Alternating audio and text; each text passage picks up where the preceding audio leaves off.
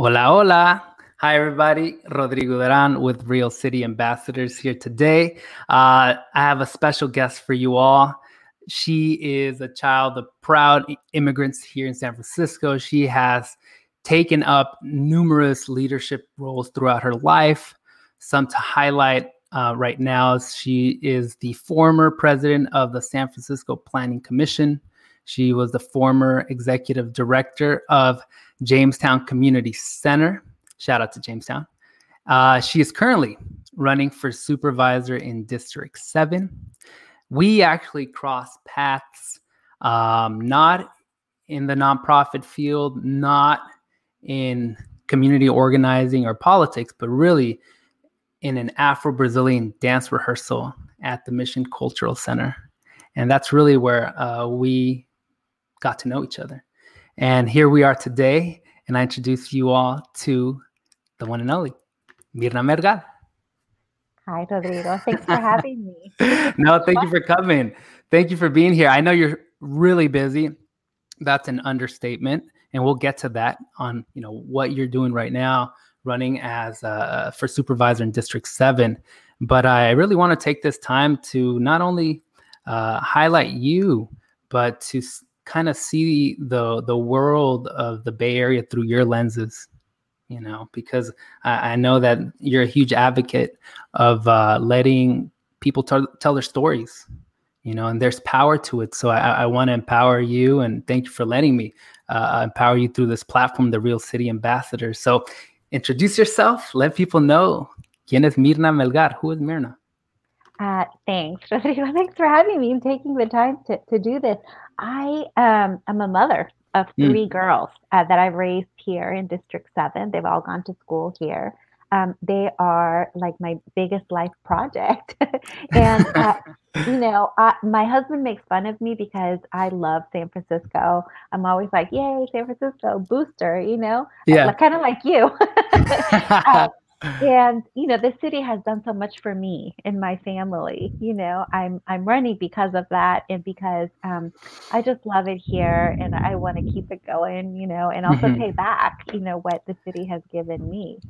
Yeah, when I think of you, you're always extending yourself to not only from where I know you in the Mission, but really all over San Francisco, and we're gonna talk about that. But why do you represent the Bay, or why do you represent San Francisco so hard? Tell us about you, like your upbringing, and how you came to join our San Francisco family. So I was born in El Salvador, and my family came here in the 80s during the Civil War, and I was 12 years old. I was in middle school when that happened. But my family had San Francisco roots on both sides of my family, on my mom's side and on my dad's side. And we ended up here because we had family. It was one of those things that, my parents were divorced when I was little. And my mom was politically involved. She was a commander in the FMLN, and she went underground when I was a kid. It was the 70s in El Salvador. It was a time of revolution and, all of that stuff. And so, we were raised by my dad's family. And there was an assassination attempt on my dad's life. And within 2 weeks of that happening, we ended up leaving everything. And like many Salvadoreños, ended up in San Francisco.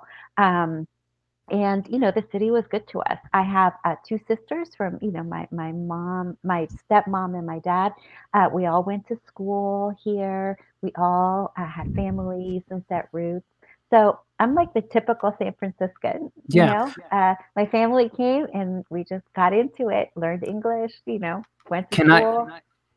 Can I bring it back just a little bit? Going back to El Salvador, for folks that maybe are not acquainted with Central America, maybe can you just walk us through where you are from in El Salvador? So I was actually born in San Salvador. So that's like the very middle there. You right can see here. it. But my family is interesting. I'll tell you where San Francisco fits in. So you see the very farthest green state all the way to, So that's where my mom's family is from.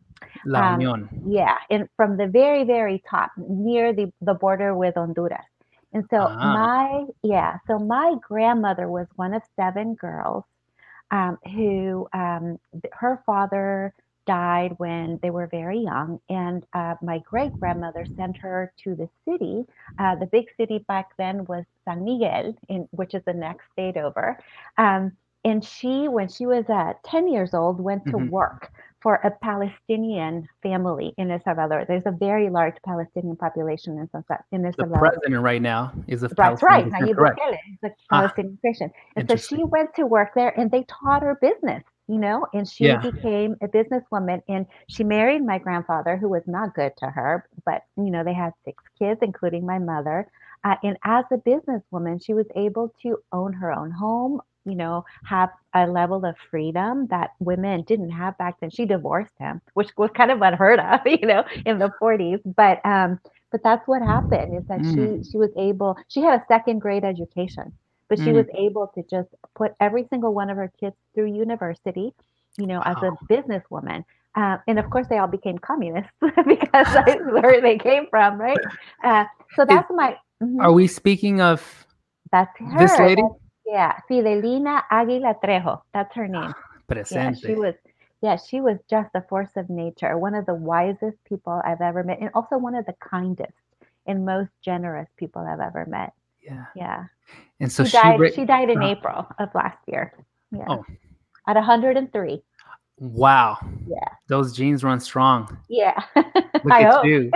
And I want to share another photo. Speaking of, is this the other side of your family? So that's the other side of my family. So this is my grandfather, so my dad's father. His name was Guillermo Melgar Oppenheimer. And so my dad's people were Jewish immigrants to El Salvador from Germany. And my grandfather's entire family actually died in the Holocaust, most of them at Auschwitz. They were from a small town named Bad König in Western Germany that had a large Jewish population that completely disappeared in 1937, during Kristallnacht. And so my grandfather's father, so my great-grandfather, had already left.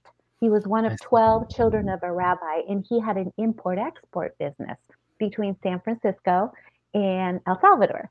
And that's how we ended up there, because there is, just like there's a Palestinian population, there is also a Jewish population in El Salvador of mostly merchants. And so he had this import-export business and brought his brothers, and the family business just kind of grew. But that's how that site ended up there. What year? I have 2 questions. What year was that he began that business again? So this would have been in 1900. 1900. My second question is, how do you know all this history? Because I'm infatuated by history, and this is the reason why I decided to do Real City Ambassadors. ¿Cómo sabes todos? How do you know? So part of it is family stories, but because also I am a geek, and people tell me stuff and I got to trust but verify. I've done a lot of research on my own. And because, my grandfather, his story was so painful, with losing his family in the Holocaust. I've done a lot of research, like a lot of Jewish people do, people who have that family lost, to see if there were any survivors. Mostly I wanted to connect with other people, which I have. So I have cousins, all over the world from that side of the family who, there were survivors. There was a couple of cousins who survived. One of my grandfather's first cousins ended up in Santa Rosa. She was a survivor of Auschwitz, and then, was able to have kids of her own here in America. So, I think we all sort of want to connect to our roots, and figure out where people's stories are from. But it was painful to my grandfather, and I think that was my motivation, is just to connect with that. During the beginning of the pandemic, I did a genealogy tree. Oh, did so you? I also traced my roots back to, on my mom's side, all the way till 1810. So anyways, I have that same urge to figure out where my roots are. And then, so let's move forward. When you came to San Francisco, at what age did you come here? Because you were born in El Salvador. Where did you live in San Francisco? So we came, I was 12, and we ended up living in the Outer Mission, right at the top of the hill, the border with Daly City. Let's see. So we look here. So we're looking at Outer Mission right here? Yeah, right there. Yeah. And my sister and I went to San Francisco Christian Academy, which is a small private school on a mission in Whittier. And that's where we learned to speak English. And we would take the 14 mission to school. There you go. It would drop us off right in front of the school. And I remember the first week that I took the 14 mission, I got on the bus and there was these two cholas who got on, and they were so cool. Back then. What was the style? It was the 80s, so they had the blush, and the Mary Janes and the eyeliner. I mean, they were so cool. And here I was with my trencitas. I was just like fresh off the boat. Right. And I remember one of them looking at her and looking at me like, oh, look at her. They were ashamed of me because I don't know. I imagined that, I looked like a cousin or something. Yeah. But the uncool cousin. Yeah. That cousin. That's her. Wow. So I aspired, to be cool like them, but didn't have it yet. What was it like for you to move to a whole different country with a different culture and language and then adapt? Yeah, it was traumatic. It was traumatic leaving what we knew. And, we had a good life in El Salvador. So my dad is an engineer. So we had a nice house and, we had friends and everything was so sudden, that we ended up here. And my dad and stepmother, we survived by cleaning offices and delivering pizzas and, all those jobs that immigrants do. So for my dad, it was really traumatic because he went from being an engineer to cleaning offices. So, for his psyche, it was difficult. There was a lot of violence in my house. And so we just adapted. My sister and I learned English quickly. And like so many kids of immigrants, we were the translators because the adults took a little longer, so we were the ones who, when we went to the clinic, when we went everywhere, my sister and I we were the kids, but in a position of power because we knew what they were saying. Yeah. And pass me the phone. Exactly. In the forms, all the forms. I remember very clearly going to get vaccines, and my stepmom couldn't read the form. She couldn't understand what it said, but I remember reading and just telling her, oh, this is what you have to write, Wow. And so, it kind of flips the power dynamic between kid and adult. I just want to share with you that Leslie Quintanilla is tuning in. She's a friend of mine I went to college with. She's from El Salvador as well. And so she's just amazed by the family lineage of yours. And she wants to know, where'd you find all that info? Just quickly. So first, I have to tell you, it's taken me years. So if I can tell you like the hundreds of hours that I've, spend on this stuff, you'd think I was crazy. But so I did DNA testing, first of all. So there is there's a company named Family Tree DNA that's special. I think their specialty is like Jewish genealogy. So I did that, and then I did Ancestry.com. And then I have spent all of this time looking through newspapers, birth certificates, because it's a puzzle, right? Like the DNA gives you just part of the puzzle, and then you have to look at all the other documentation. Yeah, great. Gracias. Thank you for answering that. She will really appreciate it. And so middle school, you learn English quickly, you're translating for your familia, and then high school. Yeah. So what happened is, we were not documented when we came. So we got really lucky actually because my dad, as I said, we had connections, and we came with a tourist visa. and then overstayed the visa, right? And so, but because my dad was an engineer, he eventually learned to speak English and passed the engineering exams.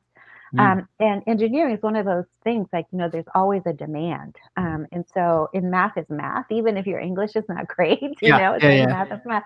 So he got a job as an engineer down in the peninsula in Redwood City. And we moved to a part of Redwood City that fed into the Woodside High School school district, which is a really good school. And my dad did that intentionally because he wanted us to have a good education. But my sister and I were like, we were the only Latinas in that entire school. Yeah, Woodside is a very wealthy area. That's why, it's a good school. So my sister and I, later on, they merged the district with East Palo Alto, and then they, a bunch of kids who were Latino and African American from East Palo Alto went to Woodside. But when we were there, that was not the case. Like, you all were like trailblazers. What was it like for you to have to explain what a Latino is? How people didn't even know where El Salvador was. And put it on the map. Yeah. Well, it was a crash course in race and class in America. Wow. For me, Woodside High School. And because, I was a teenager, I tried so hard to be American. So I went for cheerleading. I was in student government. I did everything. And I was a good student, so I kind of integrated. And so was my sister Claudia, who is 18 months younger than me. Saludos to Claudia. Yeah. Claudia's amazing. Yeah. You were popular. Yeah. Yeah, best dimples. I worked it. I tried to be popular. No, but that's great. Do you still keep in touch with folks from your high school? I do. My best friends from high school are still, my friends. And so, in fact, what happened, as I mentioned to you, there was a lot of violence in my house. The trauma of immigration and the stress. So I ran away when I was a junior in high school, and my best friend's family took me in, and that's how I was able to graduate from high school. Wow. And those folks, Lori and Angela Castellucci, took me in, and they treated me like their daughter, and I still, they're still like parents to me. That's and beautiful. Their daughters, we're still all best friends. So, yeah. Was that in Woodside, Palo Alto area? Yeah. Great. Yeah. Redwood City, yeah. And then college, where did you go? So I spent some time at Cañada College, which is the community college there in Redwood City, and then transferred to San Francisco State, and lived at Mary Ward Hall at San Francisco State. It's one of the dorms. It's still there. Yeah. Right across from the golf course. In fact, it's so funny because when my oldest daughter was in high school, and they're vile when they're teenagers, we were driving around there. She's like, "Mom, do you feel like a loser still like living in the same place where you went to college?" And I'm like, "No, San Francisco is the best place on earth. Why would I feel like a loser?" That's funny. What a high schooler for sure. And then you then went to get your master's degree in urban planning. Why urban planning? What piqued your interest in that field? And this was at Columbia University, correct? Yeah. So this was, later. So there was a few years. I was working as an organizer. I got married. I had a couple of girls, I had kids. And before I went to graduate school, I was young, like a good Latina. I started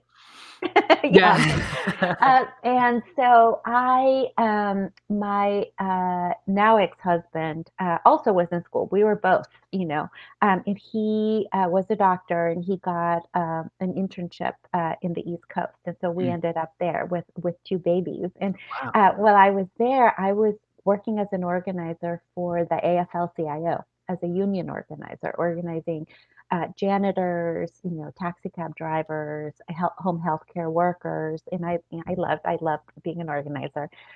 But in the place where we lived, did you get the organizer itch from family or just from life? My mother, all of my family. What would your mom say when she saw you organizing? Was there any thoughts around it? Because, I just personally, I know some folks who came from that background of like the Civil War. They don't want sometimes the family members being involved in certain ways, like organizing. No, my mom's hardcore. She's still alive. She was a teenage mom, so she's young. Yeah. And she's, super left. so for my mom, it's like, yeah, we're still fighting, La lucha sigue, she says. Exactly. Yeah. Okay, and so you were organizing. What was it like to live in the East Coast? Well, so it was really different. Where we lived at, the Stamford, Greenwich area, it's like a suburb of New York City. It is very similar to San Francisco in terms of like the income disparity. And housing is like, it was the top issue, just like it is here. And so we were organizing workers, getting them better, wages, but they still couldn't afford the rent. So it's a very similar situation as it is here. So we started fighting as unions on affordable housing issues. And we were trying to get inclusionary zoning there. And so what happened was that, since I was a community organizer, I was negotiating with all these developers, and it was all guys. And here I am, and they'd be like, no, we can't afford that, and I'd be like, yes, we can, but I didn't know what I was talking about. And we won that campaign, but not because I understood the land use issues or the, pro formas. It was just because we were doing good organizing. But then I thought, you know what? I should go study up on this stuff because nobody on our side really knew anything, like the developers, they knew like all of the numbers and the financing and stuff. And we were really kind of out talked, when it came to talking to elected officials and stuff. And so I convinced my boss then, Jane McAlevey, to help me give me a scholarship from my employer to go to Columbia, because Columbia is expensive, and I had 2 babies and the husband was in school. So, they gave me a scholarship to go study urban planning. But, from a labor perspective, I wanted to study land use issues from the perspective of workers and working class people. And that's what I did. And I studied real estate in the real estate department. It was all like guys from Wall Street and me. But that was the most useful thing, because I could read a pro forma and understand, like what the interest rate was on the mortgage and all of that stuff. And it was really, really useful. And so I wrote my master's thesis on union pension fund investment in affordable housing, which, I still like, it's my dream that in San Francisco, we will do that once again. We did that at some point and we haven't in decades. But I do think that that's part of the solution to creating affordable housing for working class folks is to, do different things than we've done in the last few years. I also know that you worked for the Mission Economic Development Agency, MEDA. Is that where you first came to apply some of the knowledge and tools that you gained from Columbia, or No, were you also involved in other spheres? Yeah. So, after I graduated from Columbia, I worked for a nonprofit developer, in Connecticut, doing, lending for affordable housing. And then when we moved back to San Francisco, I went to work for Gavin Newsom. And so I was the director of homeownership programs at the Mayor's Office of Housing. And my job was to create, there we go. Those are all of the Latinos. The only Latinos? Yes. No, we need not that many. wider. But that was all us. And some of them didn't work for him directly, because you can see there's our treasurer, Jose Cisneros. Right here. So these are good times. So my job was to administer and to create new programs for homeownership for low-income folks. So the inclusionary BMR program, and then we created a program for teachers, one for police officers. It was a good time in terms of thinking about new creative ways to get things done. And I hope that we get back to those times, because we haven't created much new. And I think that that's part of, like our lack of progress is that we have to be creative. And then now, you were just formerly the president of the San Francisco Planning Commission. Maybe a critique is that the process is slow to get developers to build. what can you counter that argument and say that there is something positive of the way that this process is implemented here in San Francisco? Yeah, so I think that San Francisco does an outstanding job in giving people a chance to get involved in what happens around us, Not that, necessarily the processes give people power to actually do stuff, but there is a lot of opportunities for people to know what's going on. And so that's good and bad. Right. Yeah. Because, for example, if you are an affordable housing developer and it takes you 4 years to build something, you have to keep paying that mortgage for 4 years, and That's true. people need housing, right? So, yeah, I mean, I think that, like all systems, sometimes those who have more resources, can keep up and Right. fill out all the forms and all that stuff. And that would be my criticism, is that oftentimes at the Planning Commission, who we've heard from was not so much communities and folks who were most affected. It's folks who can pay, the $500 lawyer Of course, to of come course. for their behalf. Yeah, But no, and that's why I wanted to do it, because I felt like people like us don't often have, a seat at the table there. yeah, and it was great to see you there. I remember giving public comment, and just your presence made me feel that I belong there. I belong in City Hall. I belong. My voice was welcome. So thank you for your service.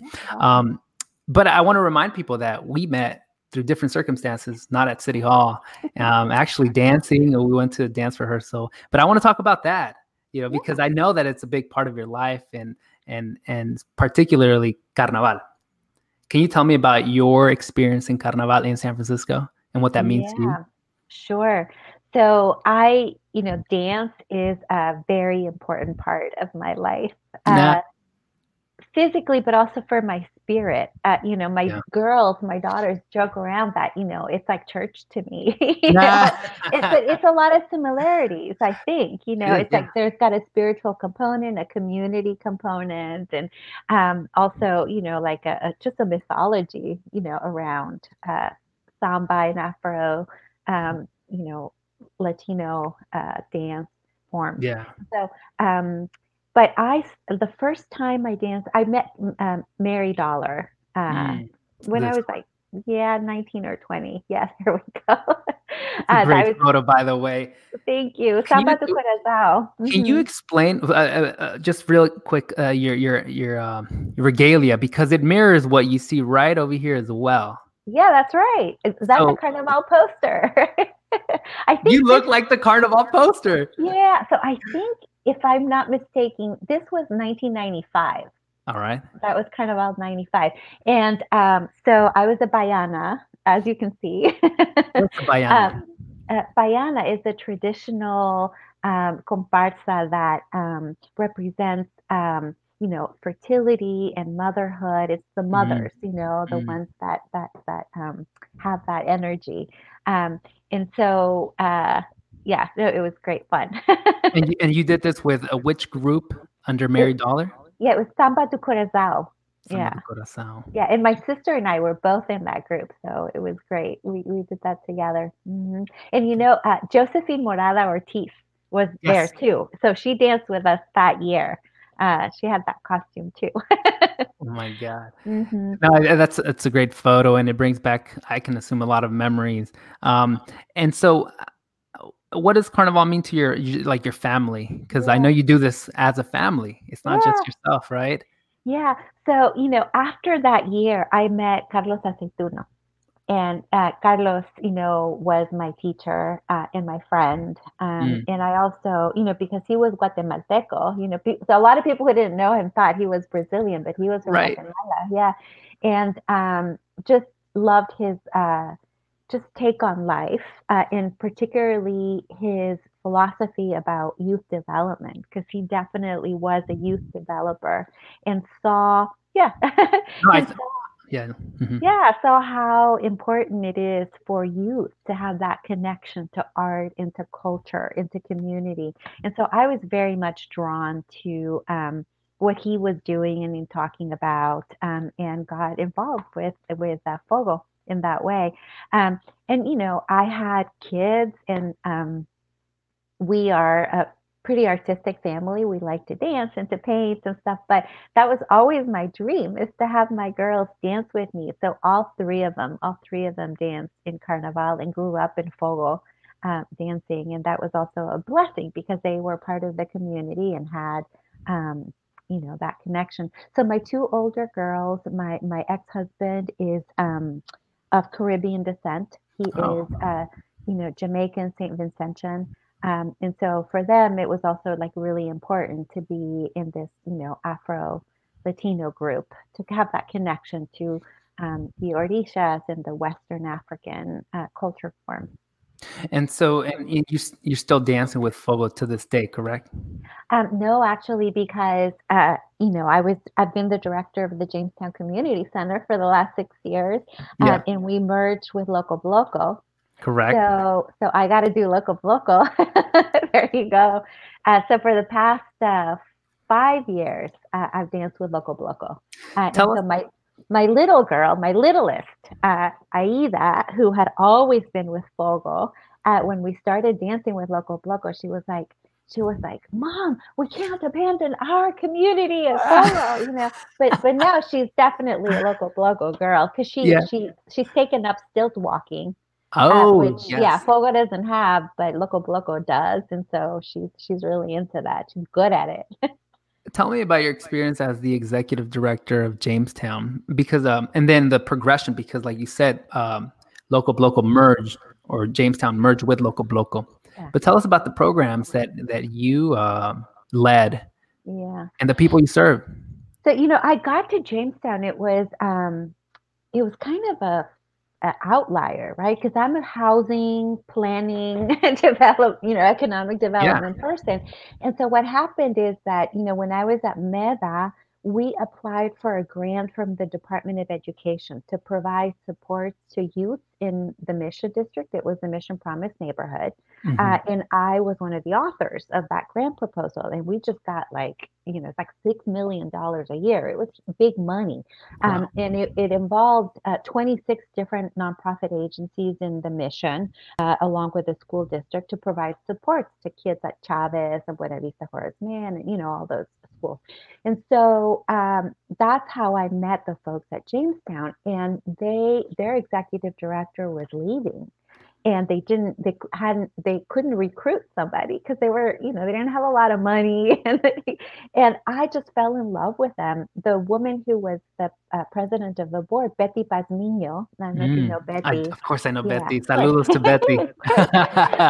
So Betty was like, well, and I said to her, I don't know anything about youth development. She's like, well, you don't need to know that stuff because we know that stuff. What you need to bring is like fundraising, government relations, organizational development.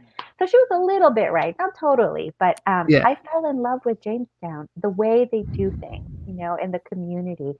It was just deeply youth development based. And it's all about the kids. It's about supporting their success, not like with like a culturally relevant lens. Most of the staff at Jamestown, 85% of the staff were former students.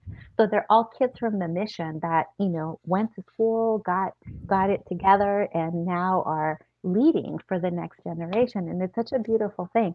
And so we had, Jamestown operates all these after school programs. And we had hired Loco Bloco to do the art component. And we just had such similar, mission, vision, values, and culture that it made sense to merge. First for survival, because it's hard for small nonprofits, but also just to kick it up a notch in terms of the programming. So I've really enjoyed that. For people out there that when they hear mergers, whether it be nonprofit or companies, what are some of the challenges? Because even though the two organizations, they complement each other so well, what are some of those challenges to finally have it realized? Well, there's the technical aspects which are difficult, right? You have to go to this Secretary of State, and you hire a lawyer, and you have to do all that stuff, right? Budgets, contracts, and all stuff. And then there's the culture of the organizations. Each organization had deeply felt identity, names, culture. And so we had to work through all that. We actually spent like 3 years in this process. It was a full merger, so it wasn't like, like somebody took over a program. We disbanded the organization and made a new organization. The board of directors joined both boards, so we didn't lose any one person. It was, all together. And then the staff too, so it took a lot of processing and talking and, working and making agreements, but, it happened. Yeah. And, it's not like it's done, because every day, I think they're still trying to figure out, what the next step is. But so far, so good. Yeah, no, you did an excellent job. I know that you are now transitioning, or you've transitioned out of. Oh, I've transitioned out altogether. You've transitioned out. Yeah, altogether. And then Annie Jupiter Jones, who was the executive director of Loco Bloco, she actually left before I did. So now they're on their own. Yeah, they'll be fine. It happens. Everyone learns how to fly in their own way.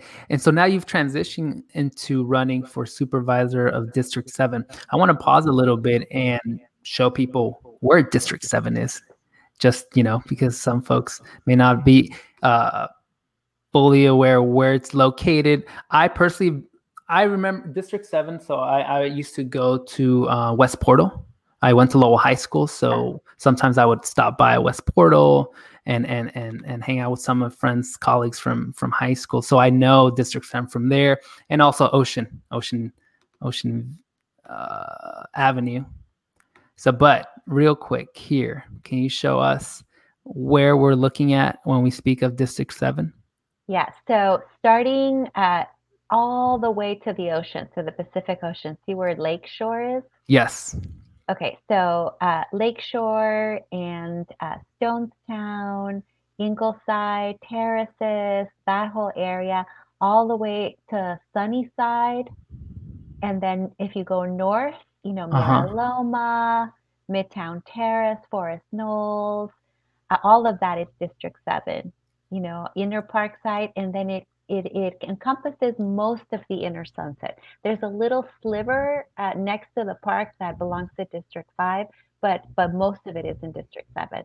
So it's big. It's huge. Big. I was just also like reading, and just it's one of the largest districts in San Francisco.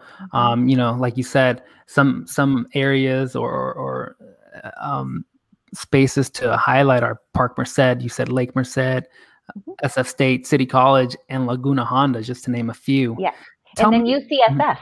And UCSF. Yeah. So 3 of the most important educational institutions are here in District 7.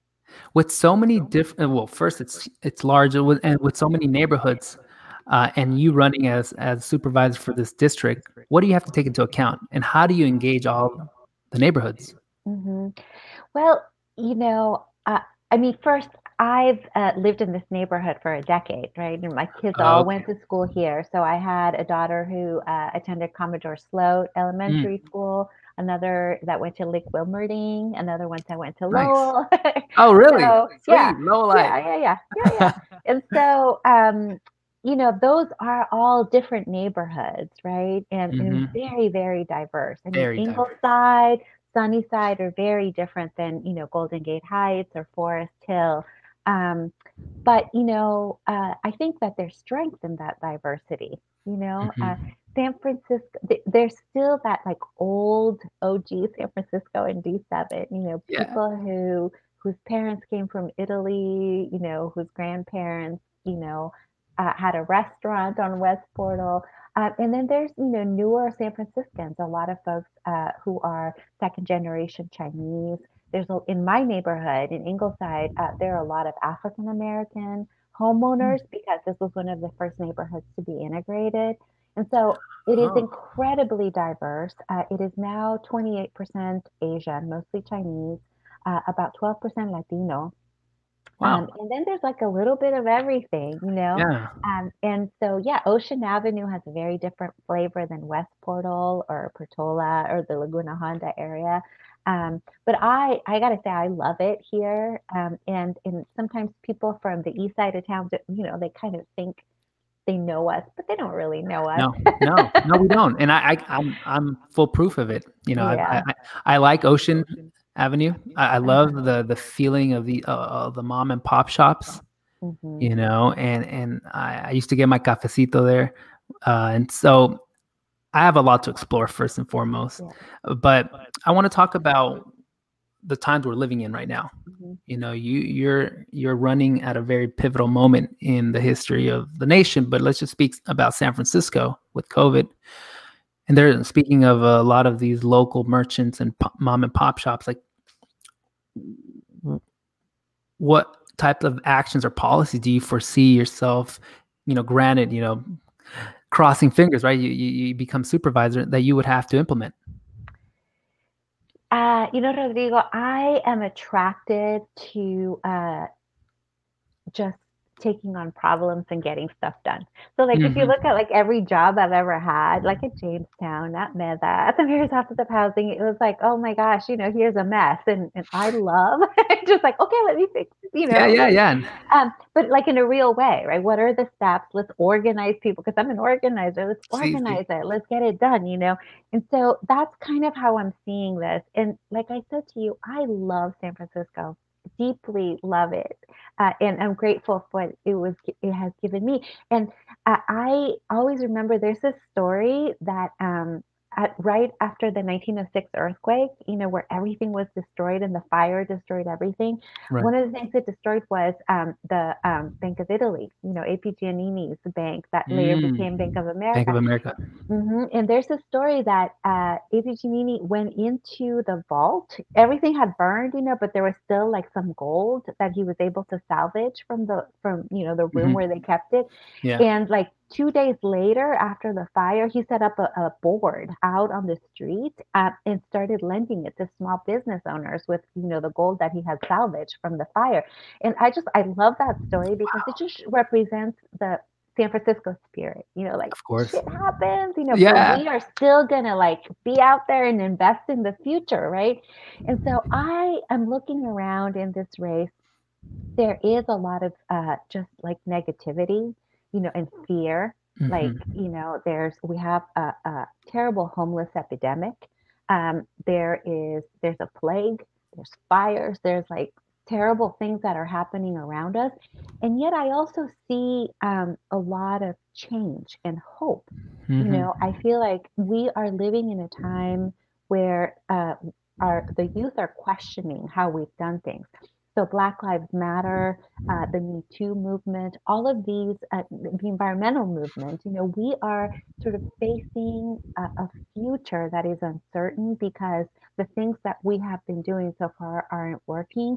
And some folks see it as, oh my goodness, everything's falling apart. It's so terrible, you know, and be angry about it. Of course. And I'm the person who like is the opposite. Like I see the value that looking at things differently brings, you know. Yes. We can turn this moment into that AP Giannini, you know, let's put out our last little nugget of gold and invest in our future Of because, course. you know, the love that we have for each other, for the community, for our town will take us to that next step. And we don't quite know what that is yet, but I do know that if we invest in each other, in our small businesses, in our cultural institutions, in what Hmm. makes our neighborhoods strong and our people strong, I know that we'll pull through because we've always done that, you Of know, course. Yeah. through fires, through the HIV epidemic, Through through earthquake. earthquakes, everything. San Francisco is always that's in our spirit. You know, we'll pull through.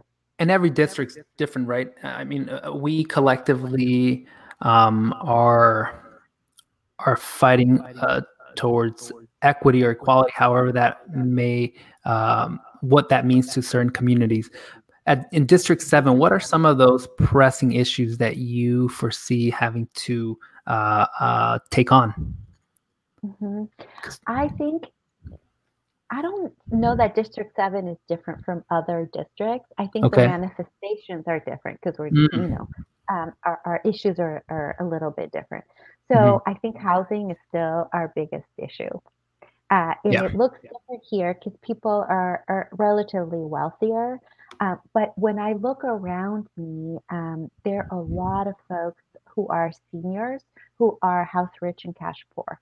Because, 30 years ago, it was Mm-hmm. possible to buy one of these houses, on a fireman's salary, teacher salary, and that is just not possible anymore. So I see a lot of folks, with a 3-bedroom, 4-bedroom house whose kids have left. They don't need all that room, but they're stuck because they have no Right. place else to go, and so it is a problem. How do we adapt and also make room for the next generation? Because, the middle class, feeling of these neighborhoods that were full of, teachers and firefighters, um, is changing, if we Of don't make course. room for that next generation. And people feel that loss because when they go to West Portal and Shaw's, which was like an institution, did you get candy at Shaw's when you Yes, were I at did. Little I High did. School? Well, Shaw's just closed down, they couldn't No make it way. anymore. Yeah. And so when those institutions just can't survive because, the population is changing, does create a sense of loss in folks. And in that respect, it's no different than what I heard from, peeps in the mission, Of course. Yeah. in that sense of loss of the businesses that we knew, like the people that we knew, the families who were always here. And so one of my top priorities is to make sure that we have affordable housing opportunities here for Hmm. families, childcare, See. open space, things that, will make sure that the next generation can live in this neighborhood. And so one of the things is building housing, but the other thing is also making sure that people can buy into the homes that are already here, Of course. through maybe, accessory dwelling units or some way to pass Hmm. on, from one generation to another. Great.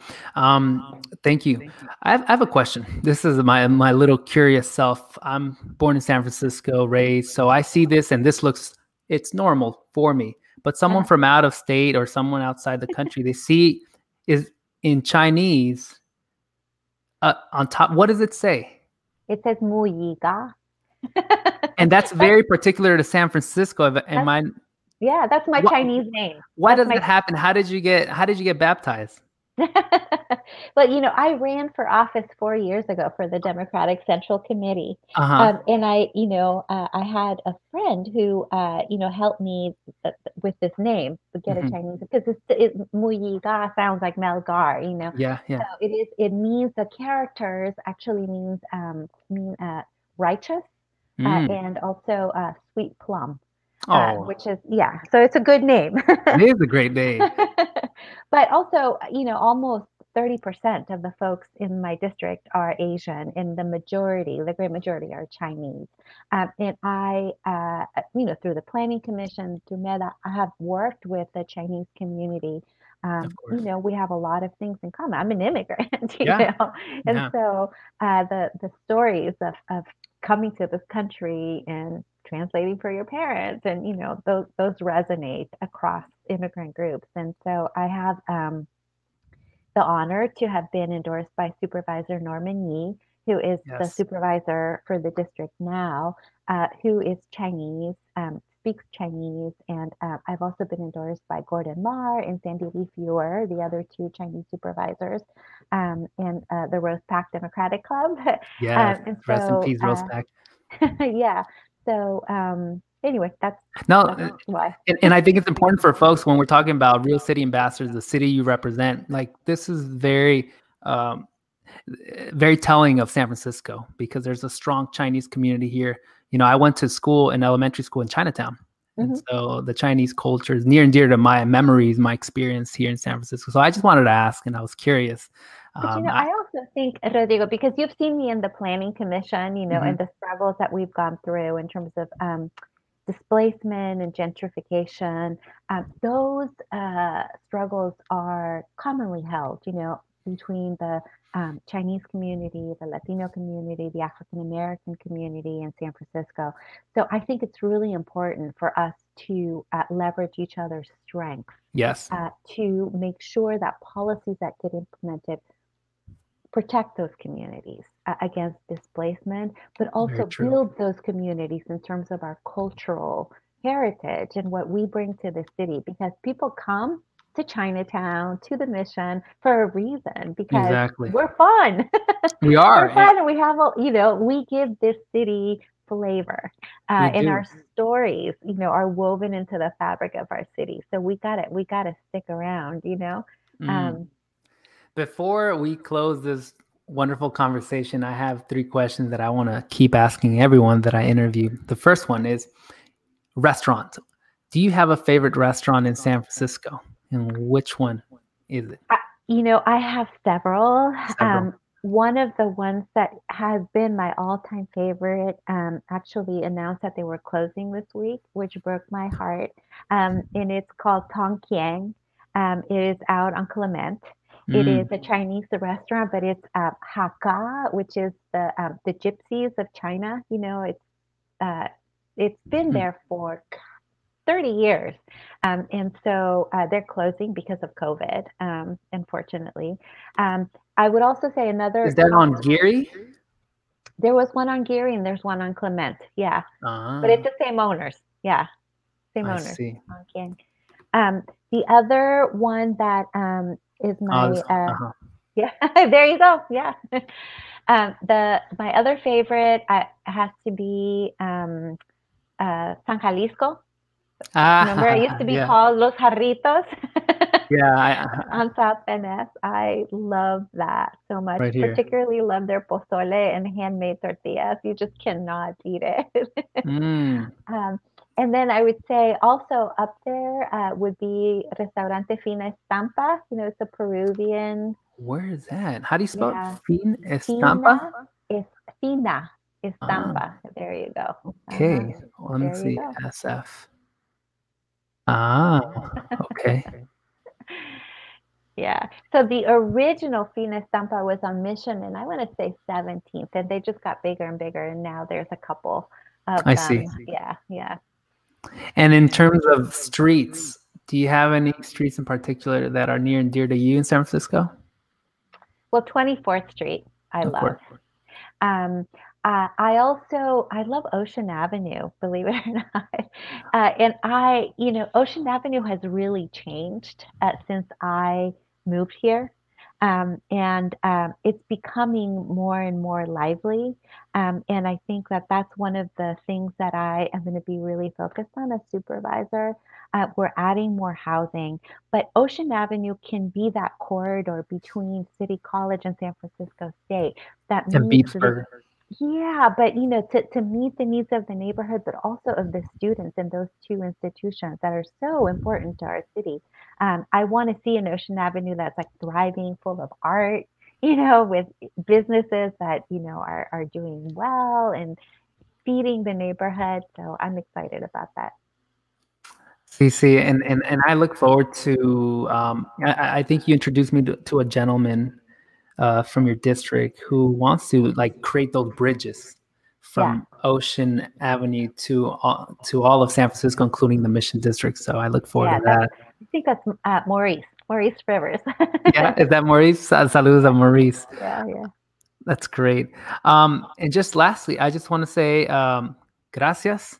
Thank you for taking this time. I know right now you are in the thick of campaigning. And what is that, just before we end, what is that like for you, given the circumstances, given the fires? You're still out and about. I'm still out and about, being careful because I have a family and I want to protect them, but I'm doing a lot of this kind of stuff. We are living in a time that, we have technology, we have Zoom, we have podcasts, we have all kinds of things that were impossible 10 years ago. So that is a silver lining, because I find that it actually reaches a lot more people than I could reach, if I was one by one. But I'm also, I'm really motivated, Rodrigo. So I'm working really hard. This district has never had a woman as a representative. And that, is motivating because I'm the mother of three.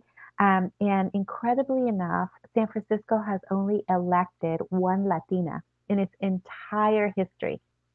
Who is that Latina? And that was Susan Leal. Wow. In 1994. Mm. So that was a long time ago.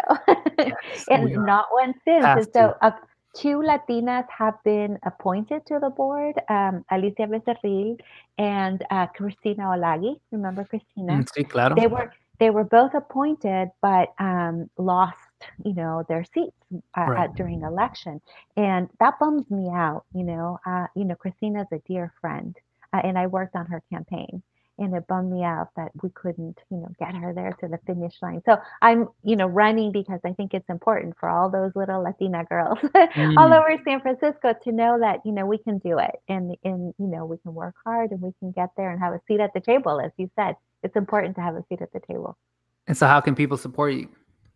Well, go on my website, mirnamelgar.com, and you can find lots of volunteer opportunities if you want to just, make some phone calls or hang up a sign, all of those things are possible.